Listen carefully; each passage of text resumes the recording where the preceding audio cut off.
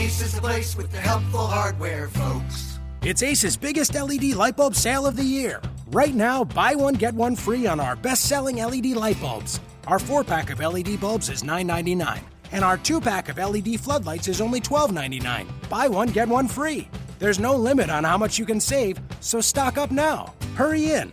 Buy one, get one free on long-lasting 10-year LED bulbs, now through Monday, only at your neighborhood Ace. See participating stores for details.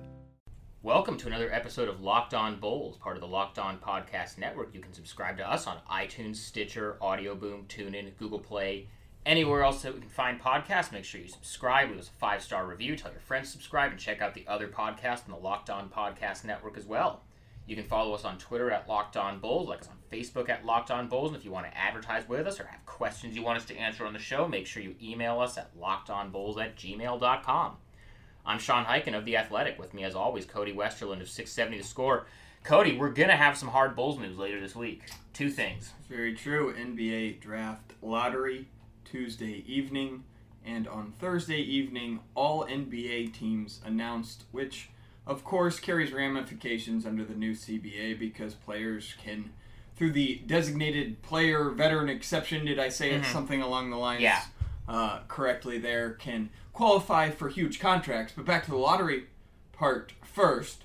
This, as we record early Monday evening, is being described as maybe the biggest 24 hours in Boston Celtics franchise history between Game 7 against the against the Wizards that is awaiting for them, and then the lottery, which of course makes it a really big 24 hours for the Bulls too, Sean. Celtics draft lotto pick. That's right. Well, a couple of things. First of all, I mean, there's technically not a 0% chance the Bulls can get the Kings pick, but it's like 1 in 18,000 or something.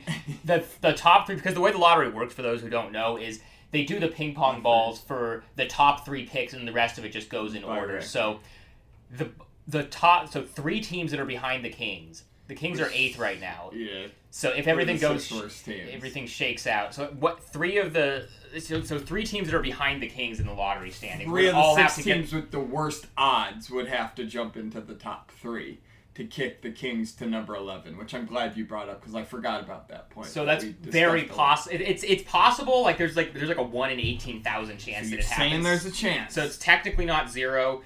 And then if the Kings do keep their own pick, which I think everybody expects, the Bulls will get the Kings' second-round pick, which would be the 38th pick, which is a pretty safe assumption to make.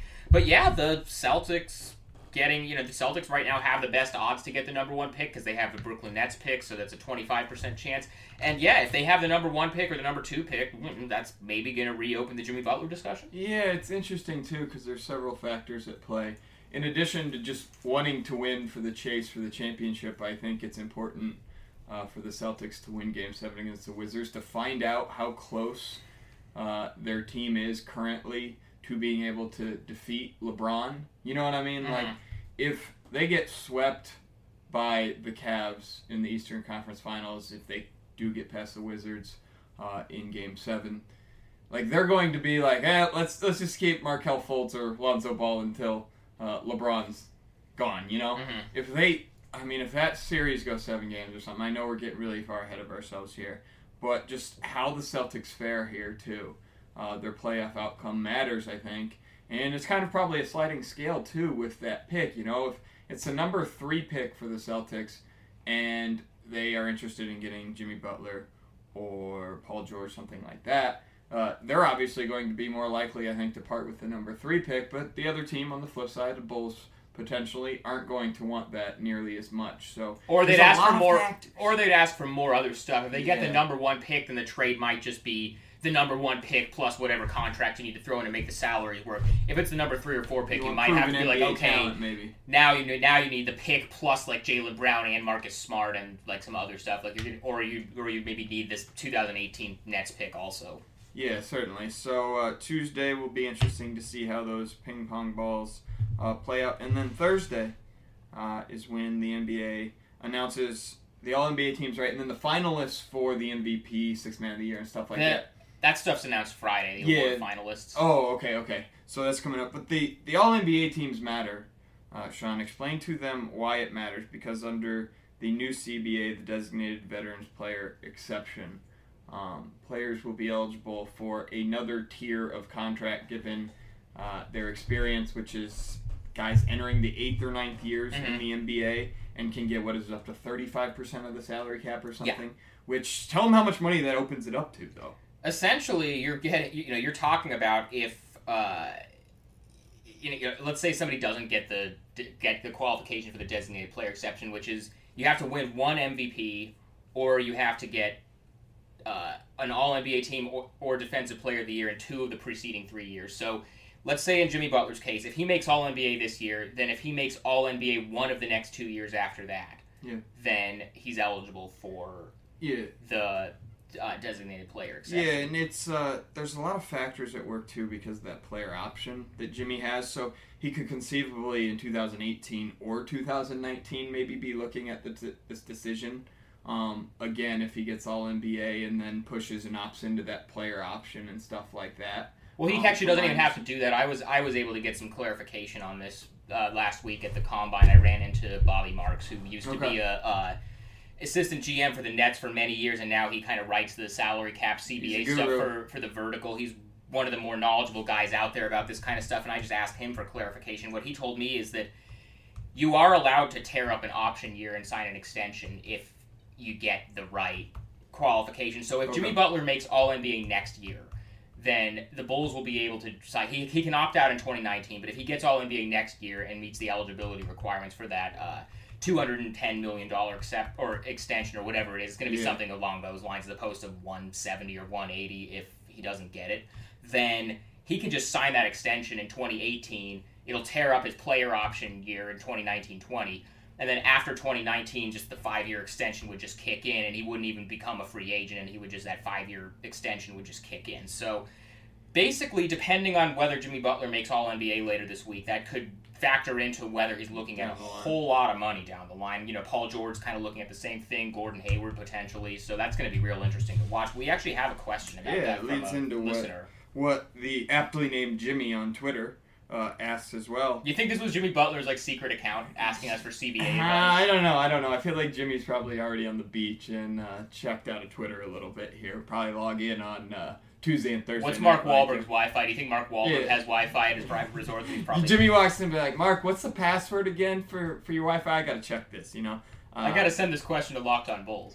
But Jimmy on Twitter asks, if Jimmy Butler's eligible for that veteran player exception and big extension, does that mean he's more or less likely to stay in Chicago in the future? And it's a very good question because from the Bulls' prism, you have to look at it through the perspective of offering a guy who's got a lot of wear and tear on his body the minutes Jimmy Butler's played. And you're looking at a guy that's 29, going on 30 when this is probably going to kick in and everything, and going so hard every season. This past year, we know how much work and effort it took Jimmy to drag him into the playoffs, and he had some knee soreness in the playoffs. So from Jimmy Butler's perspective, it's, yes, the more money Chicago offers me or can offer me, the more likely he is to stay in Chicago. But from the Bulls' perspective, they could be a lot less hesitant to give Jimmy Butler a 5-year... Or more hesitant.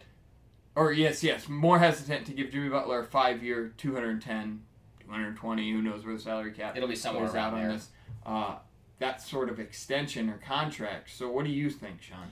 I mean, it's an interesting question. I'll start out by saying that if the Bulls offer Jimmy this extension, he's going to sign it because he's not going to turn down that much. Even if he's maybe a little fed up with how this team is being built and this kind of stuff, he's not going to turn down $200 million. That's an insane amount of money to turn down. Nobody turns down that kind of money. But, yeah, from the Bulls' perspective, it's an interesting question. And it's not so much about the first couple of years. It's more like the back end of that contract. He'll be 29 when that extension kicks in the summer of 2019, which means if it's a 5-year extension, if you're the Bulls, do you want 34-year-old Jimmy Butler making $44, $45 million Absolutely not. On your books? Is that something you want? Because as good as he is, he's a guy that, like you said, he's got a lot of miles on him, got a lot of wear and tear on him. We don't know how good he's going to be by then. So that's one side of the argument. The other side of it that I feel like is they kind of have no other... If they decide they're going to keep him, because if you're going to trade him and get some picks back and really rebuild and tear it down, that's kind of another thing. But if you decide you want to stay competitive and keep this group and rebuild around Jimmy, and you don't trade him like this year or at the deadline or something like that, you kind of just have to give him the money. It's the same situation that Memphis found themselves in with Mike Conley last summer, the same situation that Toronto is going to find themselves in with Kyle Lowry this summer. Is that contract going to look like...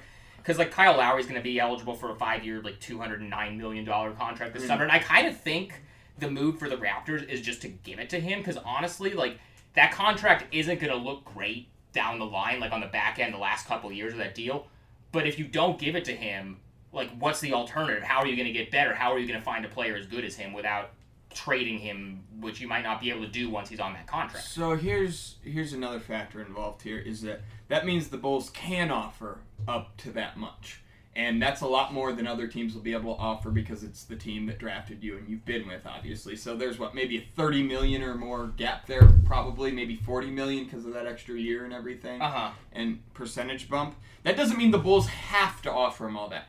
But then feelings come into this, because if you offer just a little bit more than the other team's max offer is eligible, Jimmy, in his mind, can think, well, they're not treating me like a max player because they're not giving me the max offer that they could, even though it's more than team X, Y, and Z. Well, I'll have to check on this. I wonder if this is in the new CBA, but I don't know if you're allowed to offer a 5-year extension. If it's an extension, if it's not in free agency, because if it's in free agency, the incumbent team can offer him the 5-year deal for whatever you want. First of all, the Bulls would be the only team that could give him 5 years, so there's that part of it. But the other part of it is, I mean, if you remember a few years ago, Denver got in a little bit of trouble because they tried to sign Kenneth Faried to like a 5-year, $60 million extension, and then the league came in and said, hey, wait a minute, the only time you can sign somebody to a 5-year deal is if you're giving him that designated player max. So there might, and I'll have to look into. No, you have a good point. I think I mixed that up with the Al Horford thing last year, which would kick in if Jimmy was completely unrestricted free agent and everyone was bidding, and we're talking a summer in advance of the big deal. Right. Is when he could do it. So that's a good point. So that would be a problem, what I just referenced, if Jimmy did, for some reason, if the Bulls passed on giving him the huge extension. Or even if it's just giving him the 5th year, because by the time of the... That could be... Feelings could come into play down the line where star players with their incumbent teams can sign for an extra year, but if they don't give them that extra year or all of that money in the extra year, that can create hard feelings, you know what I mean? Because one team's viewing you as a max player on a 4-year deal where your incumbent team isn't viewing you that on a 5-year deal, potentially. It's kind of interesting that this was put into the new CBA in order to help the team that drafted these players keep the guys that they drafted and keep their stars. Already we've seen, it kind of have the opposite effect. DeMarcus Cousins, I think part of why why Sacramento traded him to New Orleans now is because they didn't want to give him that contract. If Paul George doesn't qualify for that extension with the Pacers, I think it makes it a lot more likely that he gets traded this summer. And then with the Bulls, if they decide they don't want to give Jimmy Butler $200 million if he qualifies for it, then maybe him qualifying for it would drive them to trade him, which is kind of interesting. An exit. Yeah. Instead. I'm on the bandwagon that I don't think you give Jimmy Butler $210 or $220 million when he's going to be going into age 29, 30 seasons there on that deal, unless in summer 2018 something that everyone doesn't know publicly, unless you're attracting another star in free agency or a really good sidekick for Jimmy, or even another 1 and 1A type guy. You know what I mean? Because the Bulls have been preaching... It's Carmelo Anthony. No, not Carmelo Anthony. Summer 2018 and 19 financial flexibility a ton. Have you looked at the free agent class for 2018? I haven't got. It's not good. Okay. There's no. It's not like 2010. It's typical Bulls to preach that and then not have any good players. Well, because remember 2010, 5 teams, including the Bulls, were like, we're really preserving all our cap flexibility, so we're going to be able to make moves, and we're going to go after LeBron and Wade and Bosh and all these stars. Team. Well, they all go to the Heat, but that's at least a free agent class where you can look at it and say it's worth having cap space in case LeBron wants to come to us. That year, I don't have a list of names in front of me, but it's not good. There's nobody who's worth just clearing the decks for. Yeah, there's just not enough of them, per se, is what you're saying, too. So, the part that's hard there, too, is unless you know something... Right now you're looking at Jimmy Butler. I mean, the only thing the Bulls have proved with Jimmy Butler in the prime of his career, the best season of his career this year, maybe he's a little better next year, but we're probably we're probably at the height of what Jimmy Butler's going to produce. Now, Sure. every time we say that, he elevates his game to another level, so you got to be careful in saying that. But we also have to realize that he's reaching the mountaintop here, getting close to it, and the only thing that's been proved so far is the Bulls can be an 8 seed with him, correct? Yeah. Leading the way. And I know a lot of that, most of that has to do with the rest of the team built around him and the front office. But look, Jimmy Butler's not going to ascend until he's age 34. He's going to start the decline like most players do around probably age 30, something like that. So let's say... And that's a really, really tough territory to be in if you're giving him $40 million a year. So let's say the contract kicks in when he's 29. Let's say the first 2 years of the contract, he stays kind of at the level that he's at now, where he's like a top 10 level guy, all-NBA guy, all-star, elite two-way guy. So for the first 2 years of the contract through age 31. And then after that, he declines a little bit each year until, you get to the point by the end of that contract where he's not, he's not nearly the player he used to be at age 34, which I think is probably the most likely scenario. I still think you give it to him. If the two choices, I mean, because let's say if Boston wins the lottery or they get the number 2 pick and you're going to get like a franchise player type of guy that you are going to have team control over for 12 years and that's on the table, then you think about that. But let's say that kind of offer isn't on the table and your options are either keep Jimmy Butler and give him all this money or let him walk in free agency and get nothing back. I think you just give him the money and worry about how the contract looks later, because you're never going to get a player as good as Jimmy Butler like that in free agency. You're not going to have any way of getting better if you let him go. It's the same. I mean, it's the exact same thing, because I feel like the Raptors should probably just pay Kyle Lowry this summer, even though that's not the greatest long-term play. I think there's another factor in Jimmy Butler here, too, though, is the locker room problems that have been persistent the 2 seasons in which he's been the Bulls' best player here, which has coincided with the 2 seasons of the Hoiberg era, obviously. And that's a lot of money to give someone who you have to carefully, fragilely build a team around, maybe. You know what I mean? Like, he's already ostracized and upset a lot of the young players in the locker room. And look, the Bulls move forward, they're getting over it. But, like, it's not like we're walking out here with, I mean, who are the greatest leaders, the locker room leaders in NBA history? You know what I mean? It's not like this vibrant personality like Magic Johnson. Right. Where everyone, or Steve Nash, where everyone just drew around him, or a person as selfless as Tim Duncan. Or LeBron. You know what I mean? Or, yeah, LeBron. I mean, LeBron takes a lot of barbs at his teammates through the media through the years, but, I mean, he's just been a phenomenal leader, too. You know what I mean? Just phenomenal. And that's really concerning to me, too, when you weigh all that money against the mileage, the impending decline once that contract soon after it kicks in, and you still have leadership questions, and it doesn't appear like you can ascend to great heights with Jimmy Butler and Fred Hoiberg as your 2 central figures kind of on your basketball team for long stretches. I tend to say no at this point, but we'll see how the next few nights and basically the next year play out. Obviously is a big deal. Did have another question here from Locked On Bulls, or at Locked On Bulls Twitter, from Bulls for Life. What's the best case scenario on the Bulls for next season? A possible out-of-the-box scenario that might happen? What do you think, Sean? Like, I haven't thought long and hard about this, but I think best possible outcome for the Bulls, like, is they add someone who fits Fred Hoiberg's system in the draft. That person shows that growth during his rookie season. I think it's Bobby Portis ascending to being a NBA starter.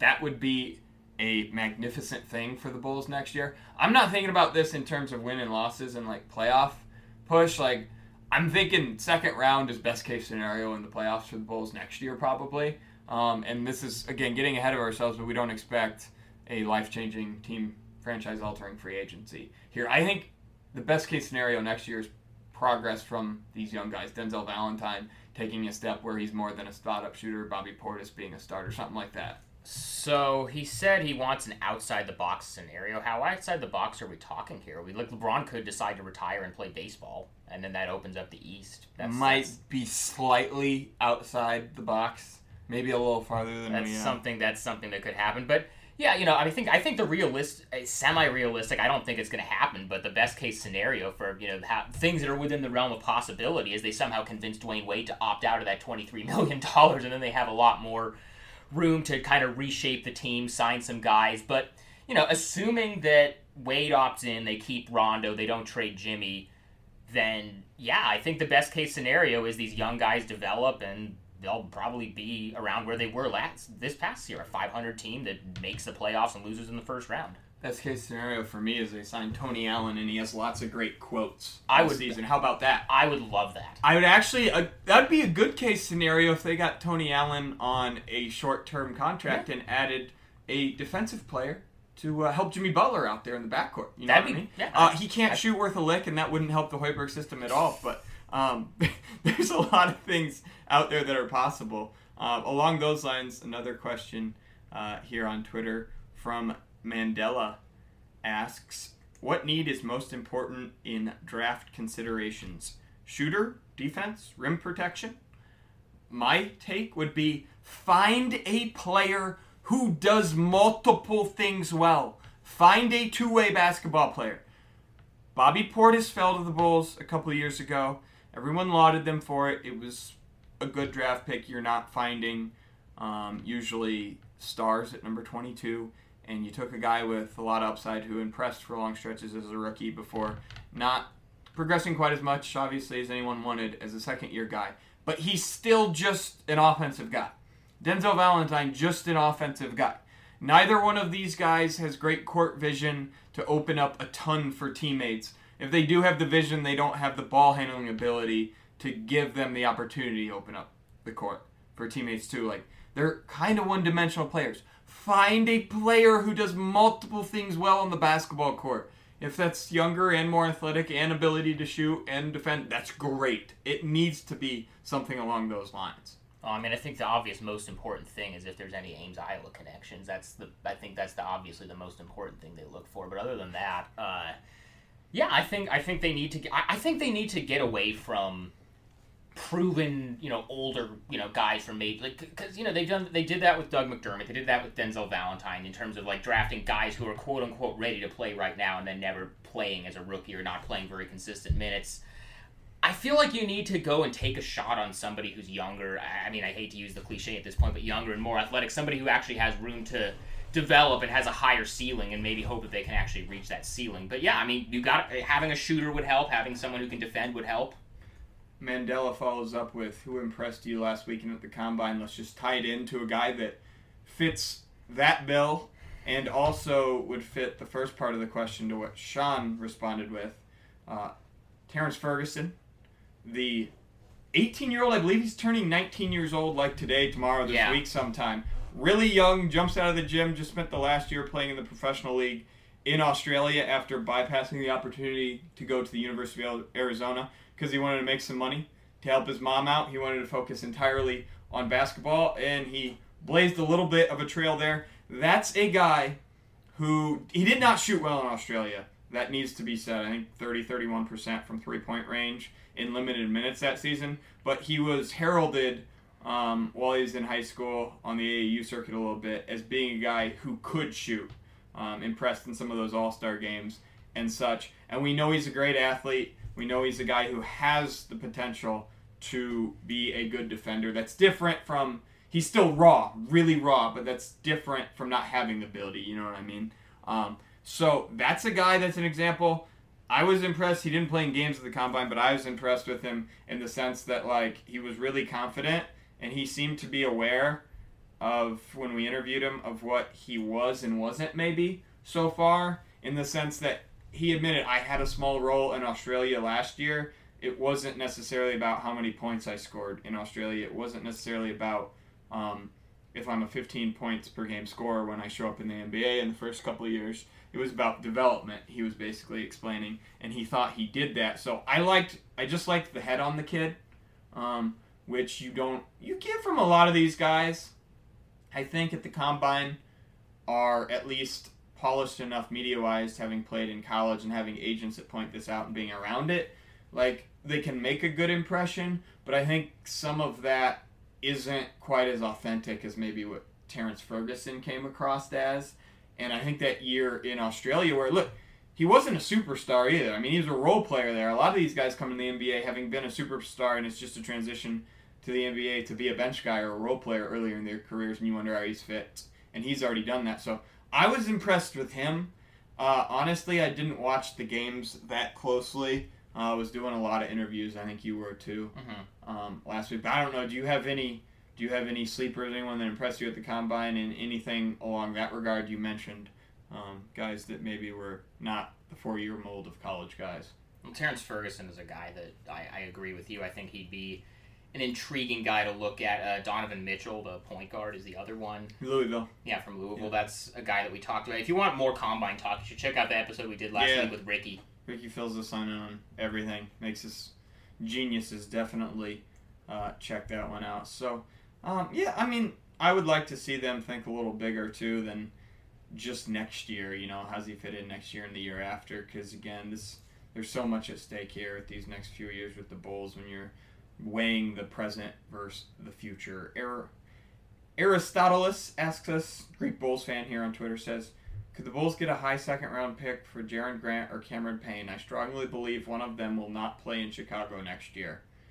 I envision both of them playing in Chicago next year. I don't think they could get any sort of pick for Cameron Payne. No. Jaren Grant, a high second-round pick if the other team really liked him. The problem is there's a lot of good young point guards in the NBA, and there's a crop of 6 really good young point guards about to enter the NBA. So I don't see that. What do you say? They're both going to be on the Bulls next season unless Cameron Payne gets waived. That's the only way I can see that happening. Because I mean, if you're any of these teams, has either of these guys shown enough? I mean, I think Jaren Grant is still going to be a good NBA player eventually, but you know, if you're another team, you could get a player who's as good as Jaren Grant in the second round with that pick. Yes, that's probably a good way to put it. Jaren Grant, again, I feel like I've been on Jaren Grant Island here more than anyone throughout the past year. I've